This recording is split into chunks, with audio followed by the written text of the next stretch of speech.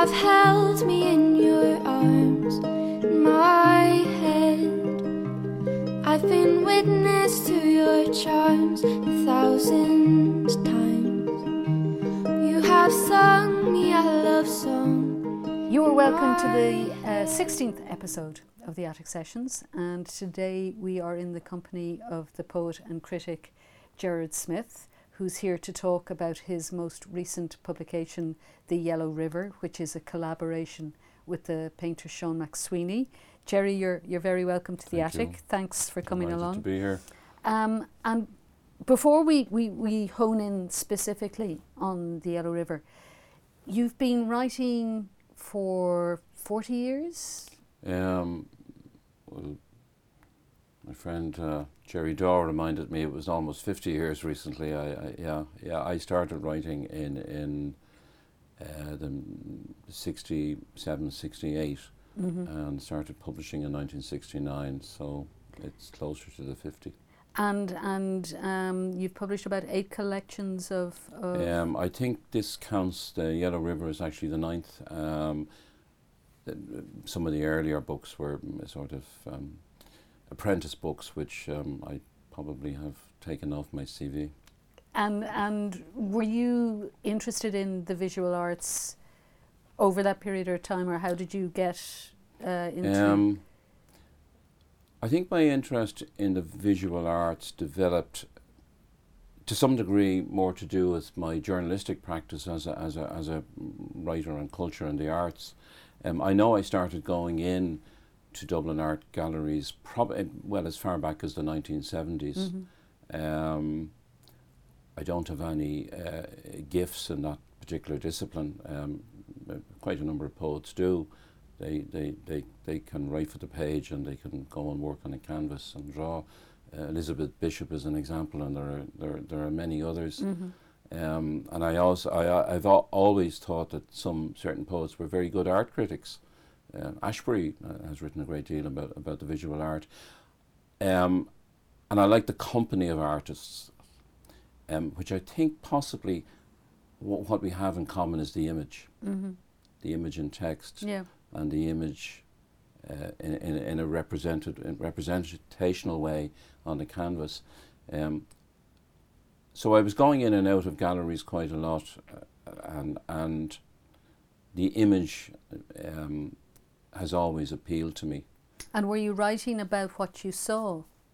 It was much later that I would have started writing in about either painters or their work. It was much later. It was not initially, and that the collaborative element of actually working with artists came even much later again. You have a collaboration with it's Brian Maguire, don't you? A volume. I've collaborated with Brian and with Donald Teskey prior to the project with Sean McSweeney, on a much smaller scale. The collaboration with Brian Maguire was I had been in the course of 2016, as many of us was invited to get involved, actually not here in Ireland but in London, in an event, and I was asked would I have a body of poems to read on the occasion, as well as to discuss the legacy of the 1916 poets.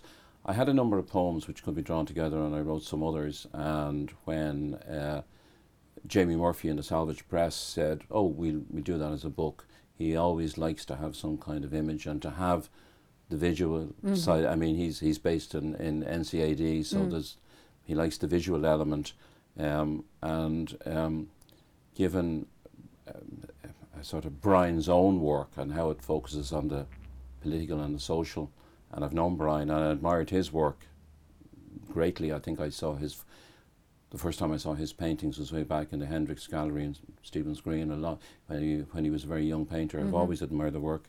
I asked Brian, would he do something, or would he have something, or had he given any thought to having a work that was appropriate to the 1916 commemoration, and he came up with a wonderful image which was combined with the, it's actually a painting of an Irish passport, which he felt was the most significant outcome of the events of 1916. With Donald Teskey, I'm a great admirer of Teskey's work as well. Before, he's quite well known now, I suppose, for his coastline paintings and depictions. But I remembered him as a pretty kind of gritty urban painter as well. He painted it was one of the best, and I think I've said this in something I either wrote or at a launch. I opened one of his exhibitions, some wonderful work set in inner Dublin years ago. But when Poetry Ireland actually did a project called Rhyme and Resin, which you may recall, which was combining poets and painters. Oh, no, I don't know. It was a fundraising for the organisation. Okay. Poets were asked to, if they knew a visual artist, would they ask them to do a collaboration? And I asked Donald, would he do it? And I sent him a poem, which was a Dublin poem called An Evening Walk in Maryland. And he did quite a wonderful big painting, which the works were sold to raise money. Subsequently later, when I did another book called We Like It Here Beside the River, which was a sequence of Dublin poems, I asked Donald, would you do a drawing for it? And he did, a drawing set in the James Street area of that wonderful St. Patrick's Tower. Oh, yeah. So they were at that level. And very much within sort of, because I know people associate you with Dublin, it's where you're from. A lot of your subject matter in many of the poems has been about, those streets that you have pounded. So it might be a surprise for people to know that this book, The Yellow River, is in Meath, is set in Meath. So maybe tell us how it came about. Yes, I have probably a deep association with Dublin. I grew up in Dublin. And to some extent it's probably that association. Very few critics have ever acknowledged the fact that various books have had Meath poems. I say in the introduction to The Yellow River that when I was asked to do the project, my only hesitancy was the fact that I had actually written quite a number of Meath poems, scattered throughout several collections. And Meath is also where I wrote my first poems in the summer of 1968. I'll come back to that. But the project arose because I opened an exhibition for Sean McSweeney in the Sauces Arts Centre close on 10 years ago. It was a big retrospective exhibition of his work. I had been aware of Sean's own links to Meath through another extraordinary circumstance. Growing up in the Liberties in Dublin, Sean's brother lived next door. Oh, wow. Sean's brother Noel. I lived in Pimlico when I lived in Francis Street on Pimlico, and then Francis Street again. But next door to the Smyth family home in Pimlico was Noel McSweeney. I didn't know either when I was very young and then into my early adolescence that Noel had any linkage to a real artist and whose reputation and fame, in fact, had grown considerably. It was, I think, my sister who alerted me to the fact that some wonderful work kept appearing on the walls in McSweeney house next door. And she and Noel had these conversations about Noel's family and the fact that the father came from Meath. And she discovered that Noel's father came from the same part of Meath as our mother. So I knew this was something I knew when I started talking to Sean. I'd known Sean's work, again, probably from going in and out of first the gallery in Dawson Street before the Taylor Gallery moved to Kildare Street. And I was always hugely attracted to that landscape work. And his particular vision, which I think probably comes from a certain kind of lineage in Irish landscape art, Jack Yates on to Paddy Collins and down to Sean, with lots of others, of course. But we had I was still working as a journalist in the Irish Times. We had a conversation in the Salsas on that occasion. Which is in Navan, isn't it? In Navan. Yeah. And the director, Belinda Quirk, became aware of my links to County Meath, and I think back then said we must do a project someday. And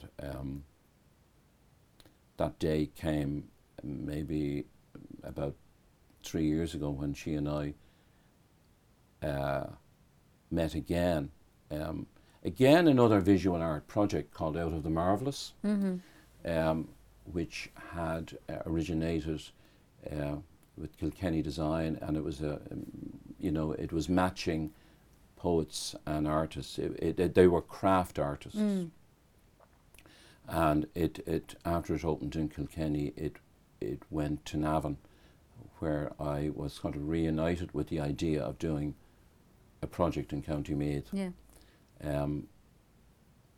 So Belinda and I started talking about it, and this was in a gallery space, and I had always just simply written for the page in that quiet, off the radar screen way that writers work. Yeah. And I could not visualize what I would do in a relationship with a visual arts gallery. So the idea of a collaboration, and it was, the offer was very wide open, the brief was very wide open. She said, would you like to work with a composer, a photographer, an artist? And I said, I want to work with Sean McSweeney, if Sean is willing to work with me. Because the other thing I'd become aware of, being a fan of his work, is that his landscape, and knowing about the Meath background, was that his landscapes, for which he is noted, were landscapes of Wicklow. He lived in Wicklow for quite a number of years, but he's so closely associated with Sligo, which is from his mother's side of the family. Which is where he lives now. And he has, a bit like Jack Yates, there is that linkage as well with Sligo. He has been painting the landscape of County Sligo, where he is well settled. And I was baffled, knowing of his Meath connection, that he had never painted County Meath. So he hadn't up to that point? He hadn't up to that point ever, which he spoke to me about. Yeah. And those conversations were fascinating, because I was learning how an artist looks at a landscape, and he was telling me how different the landscapes were, and kind of questioning himself, can I tackle the Meath landscape? I had little doubt that he could. So how did the process work? Did you start with conversations and then go off and individually create, or did he do something that you looked at, or did you do something that he looked at, or what was the actual process? Before we knew that Sean was fully on board, I think I had started my part of it. Wasn't quite sure how long we were going to be given it. As it turned out, it was a 2-year project. I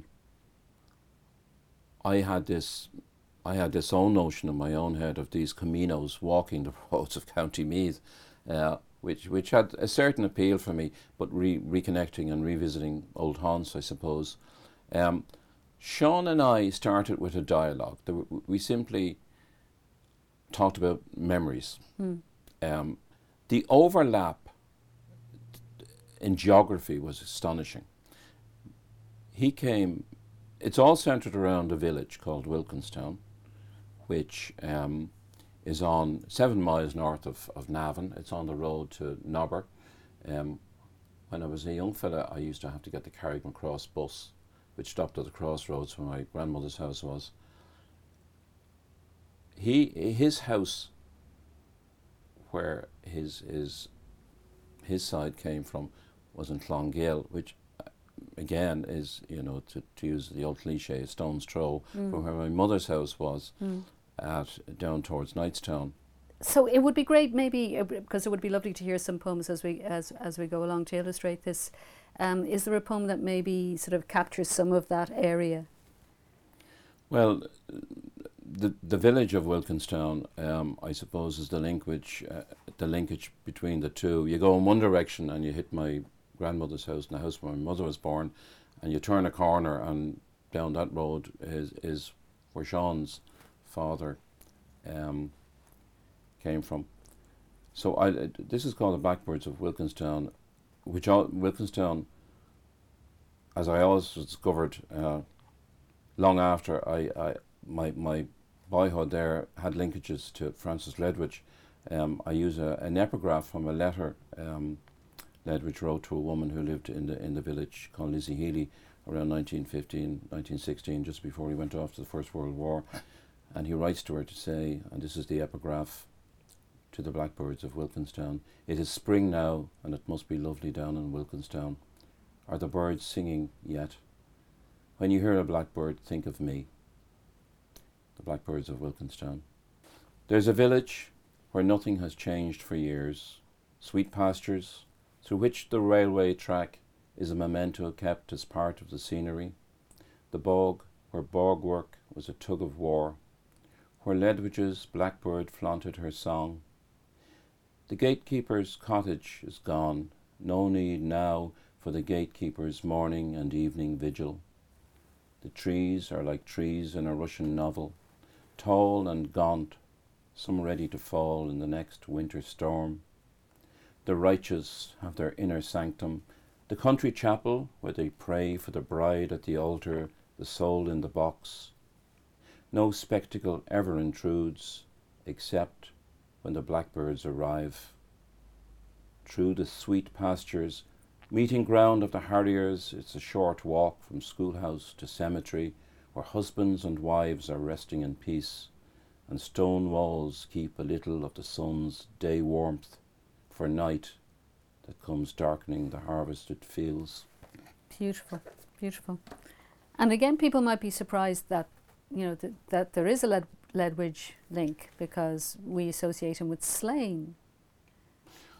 Yes, the Ledwidge link is through this woman, Lizzie Healy, who was a sister of the local school teacher. She was, they came from Slane.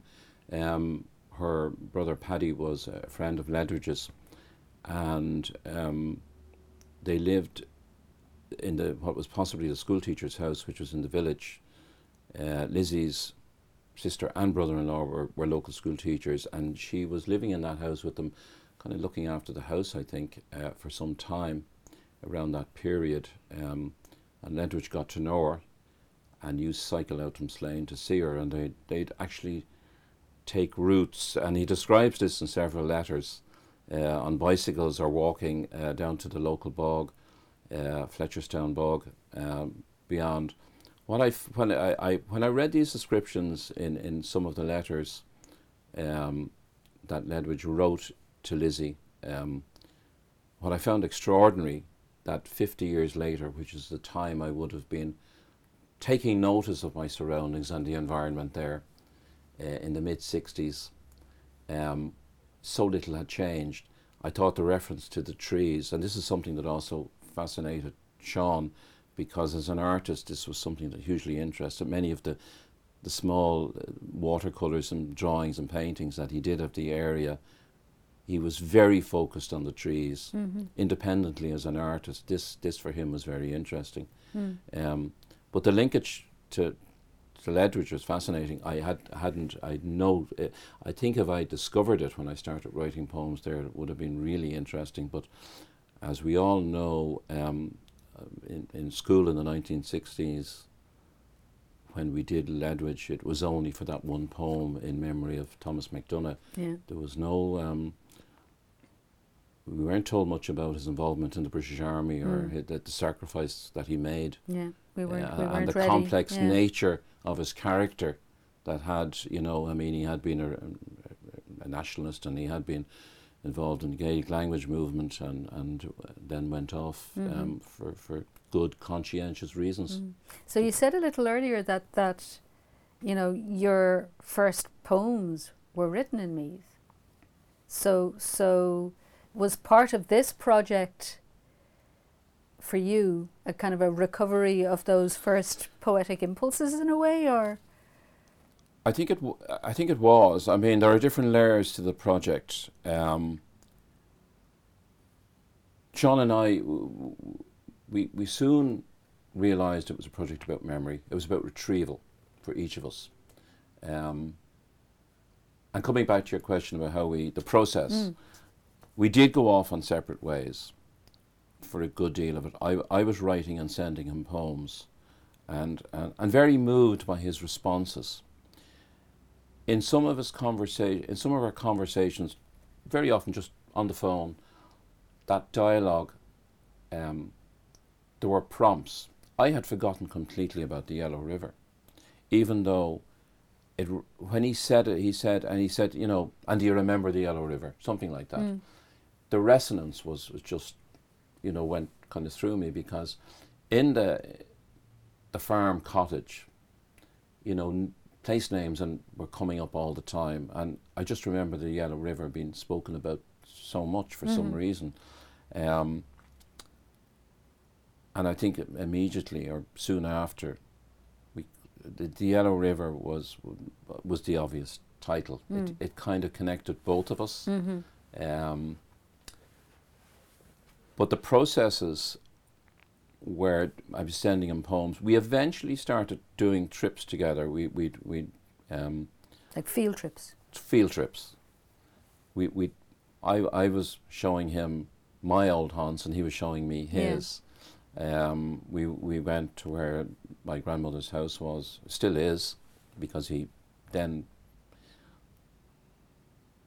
when I had left County Meath, he was staying on for a week to do some sketching, and I learned that he had actually been sketching the house and looking at the house, and I was really moved by those. I mean, I think in the end, in the exhibition and in the book, there were 5 depictions of the house.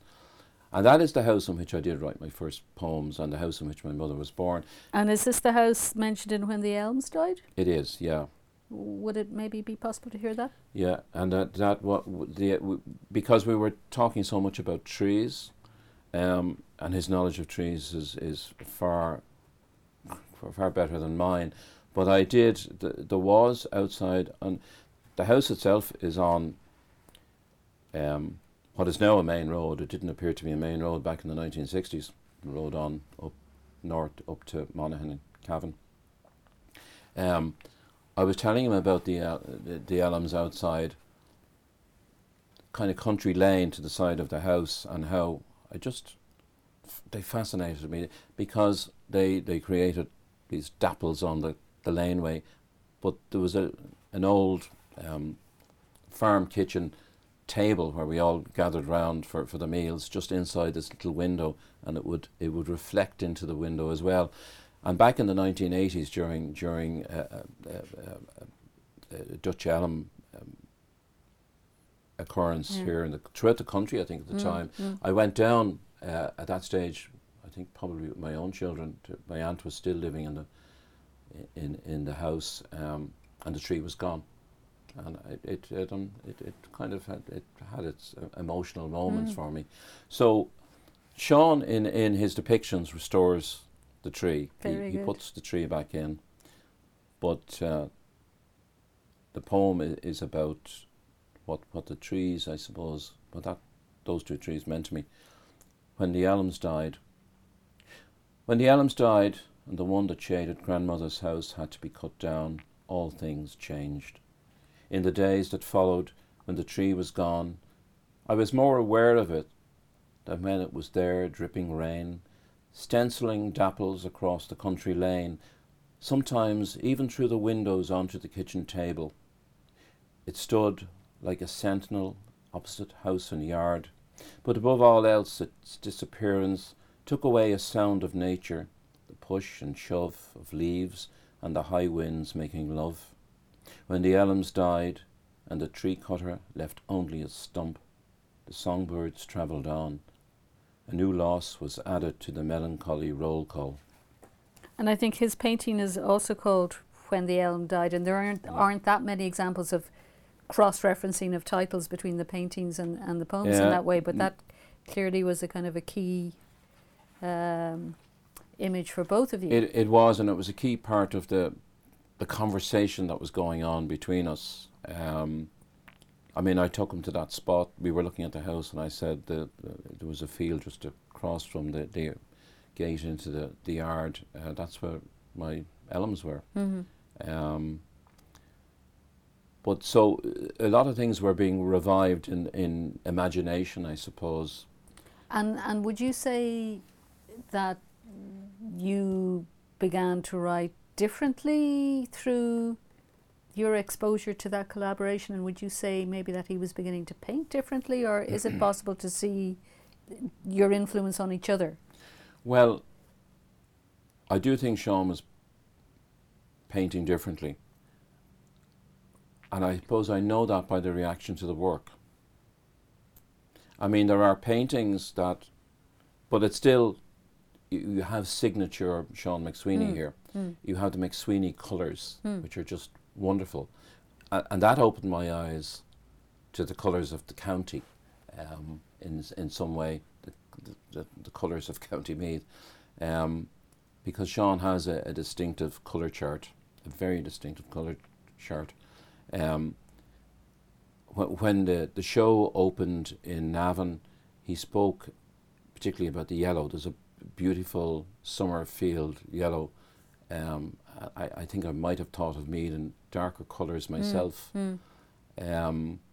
So the fact, first of all, he was painting a different landscape, and it took him a while to actually, as we were making these trips, particularly, and he was doing sketches, and the sketches were wonderful. The drawings, he was adjusting, I think, the way he looks himself at the landscape, and I think that emerged in the work. I mean, I know people looked at them and said, they are Sean McSweeney, but there's so unlike. There's something unfamiliar and familiar here. Is it harder to kind of say whether there was an unfamiliar Smith in there? I don't know, and I think others have to judge that. I mean, I mentioned having written about County Meath before, but I think I wrote differently with these. I was certainly looking into there are landscape poems there. There are personal family poems. There are some odd ones in terms of bringing them into a Meath context, I suppose. But I was also looking 50 years later, and I was looking through a different. I had, I think, a different perspective. Do you want to choose one that might maybe illustrate that? Well, I'll go back. I'll read the summer of 1968, when I wrote the first poems. Once I got into my adolescent years, I was going down to my grandmother, I think, really for a lot of harvest labouring, because it was haymaking time, it was bog cutting time, and I, as an urbanite, as someone who was growing up listening to cars out on the streets of Dublin 8, smelling Guinness's brewery on the Liffey, this was a wonderful extra, I say I was twice blessed, and I in the introduction, and I do mean that. I would think I was starting to bring books with me. I remember, for example, reading John McGahern's The Barracks the first time in that country kitchen. In the summer of 1968, a friend gave me a book of E. Cummings. My interest in poetry was beginning to get quite serious, and I remember getting a copy of the Liverpool Poet, the Mersey Poets that summer Oh, as well, yeah. and having that with me. And I do think I had written some poems the previous summer, and through that, which were in an old school copybook that I no longer have. But that summer of '68, I think it got serious because the poems I wrote that summer, I sent to David Marcus. I was still in secondary school, and I sent them to Marcus in the autumn, and we had a short correspondence. He wanted to see other poems, and my first poems were published in January 1969 in New Irish Writing. It's amazing how As many a- people have sat in that seat and talked about the influence of David Marcus in Well- terms of giving them that first outlet. I'll never, and I still have the letters he wrote to me in response to those poems written in Meath in 1968. They're not poems I'd be waving around now at But this still, stage. that process But begins. I remember and one of them was called Town, and it was about Navan, which was a different place to what it is now. And I think I was trying to be some kind of pastoralist as well. The book that the Mersey Poets, I think it was Brian Patton, was the one I really took to. I think our cameraman director is a big fan of Brian Patton as well. Well, I've kept the faith with Brian Patton. I might have left the other two, McGough and That's Adrian. not. Poor Roger. Hi, Roger. He watches this. I'm sure he does. But Patton's lyric voice really appealed to me, and I think was probably an early influence. I think I may have borrowed a copy of Dylan Thomas as well, so I had those books with me. But this poem, is an attempt, I suppose, to look back on that particular summer and how the poetry kind of crept into my life. The year I turned to poetry. The year I turned to poetry, 16 years of dreaming were all I had, when my first muse put the scribe's pen in my hand. Now my life is 4 times that, and I am back where it all began, looking for the midden that expanded like the universe in a corner of the yard, under daytime's silver birches, nighttime's bottleneck of stars. It was here my forefathers laboured for years, grinding hard clods into fine clay. Their house of sanctuary still stands, but rooms have been added, and I cannot find the window where they scanned the Milky Way. It was here I first looked for words to describe the sacred and absurd. I looked in the furrows, the stubble, beneath pine needles lying where they fell, under leaves that dropped from branches of the elm. That elm tree again. Now, very technical question. How did you decide the order of the poems and the pictures for the book? Who made those decisions? We all sat down. Sean, Belinda, myself. This was before the wonderful designer Una Young was involved, and then we brought Una in on it because her designer's eye, exquisite, brought something extra to that. Some were obvious. There were poems. I think one of the early poems was Knightstown, which is about. It's about the house, which Sean had painted several times. So the painting Knightstown and the poem Knightstown were an obvious match Pairing, yeah. in the sequencing. The first poem in it, Today Is Not Enough, it was written in 1969 and was the first poem, certainly in the first small book I did with New Writers Press, and I've subsequently kept that poem in several Would collections. you read it? Today Is Not Enough. And I've dated it, Wilkinstown, August 1969. I've rarely done that with a poem. Today is not enough. Today is not enough to remember forever this summer, strolling late across emptied meadows and the tumble-down yard. How eerie the motionless grass and the single bush of blackberries. The cowshed smelling of its dung heap on this voiceless afternoon. It's probably the only poem it is the only poem in the Yellow River that was written on the site. I wrote it. Sometimes some things you don't forget. I would spend months, maybe years writing a poem now.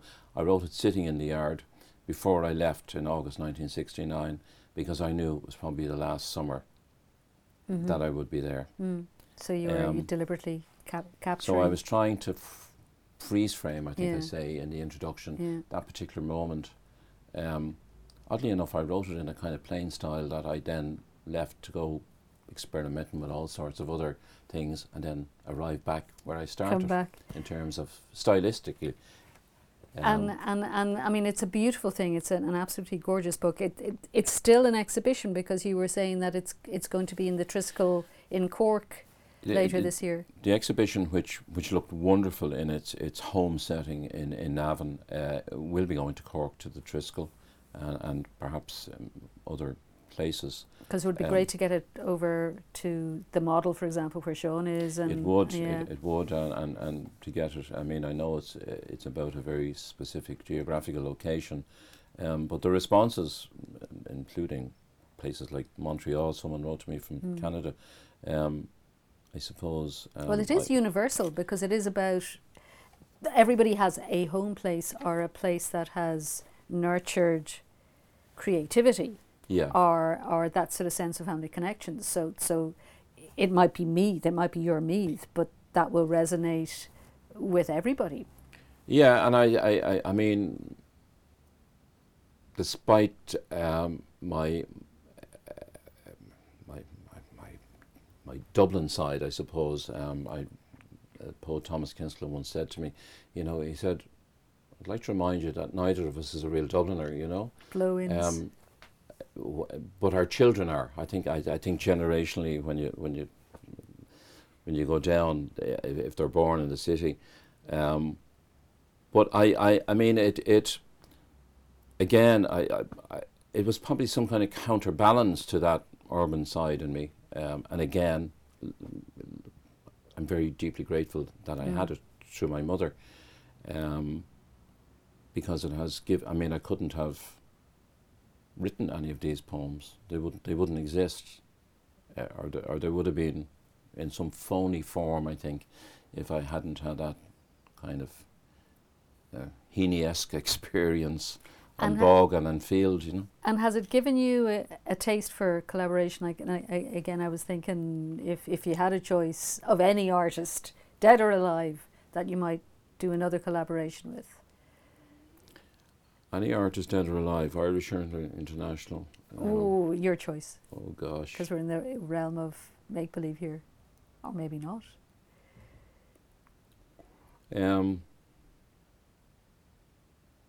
Well, he's very similar to I mean, he's I suppose Jack Yeats is similar to, but he had his own poet, of course, and might have been that he mightn't have wanted to work with.